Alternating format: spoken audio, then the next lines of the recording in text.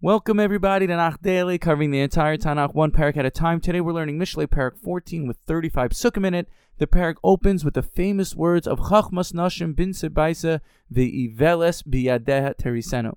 A woman's wisdom builds her house, but a foolish woman destroys hers with her own hands. For starters, we have the simple meaning. We see there's a special wisdom women receive in order to influence and build their homes in the way they want to.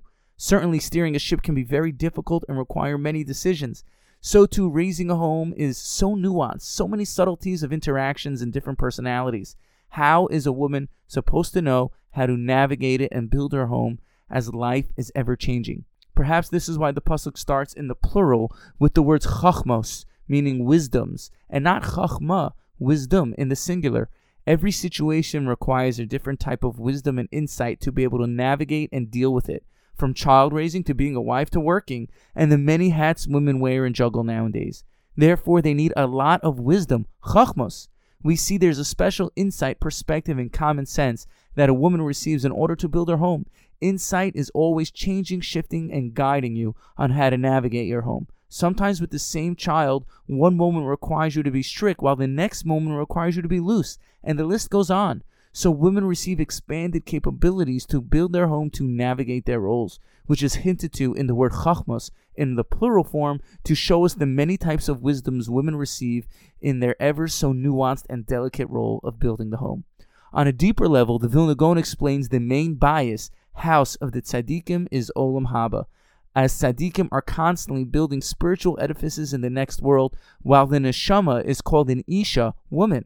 Therefore, this pasuk reads that tzaddikim use their wisdom to cultivate their neshamas to build spiritual houses for themselves in the next world. Imagine when you get upstairs, you have prime real estate in Shemayim. You can build your dream house and have any type of house you want with any type of scenery. This should motivate us all to do mitzvahs with simcha to continue building our houses in the next world, which will ultimately last forever. We won't need an insurance policy or have to pay a mortgage on our homes in the next world. They will be fully backed and guaranteed by the ultimate builder, the builder of all we see, Hashem.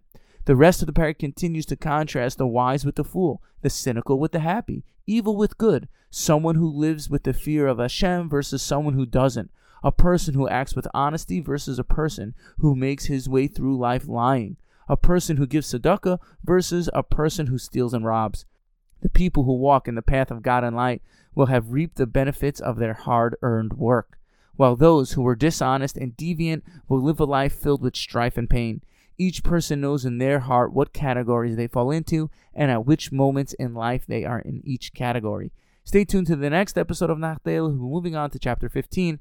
Thank you for listening and have a wonderful day.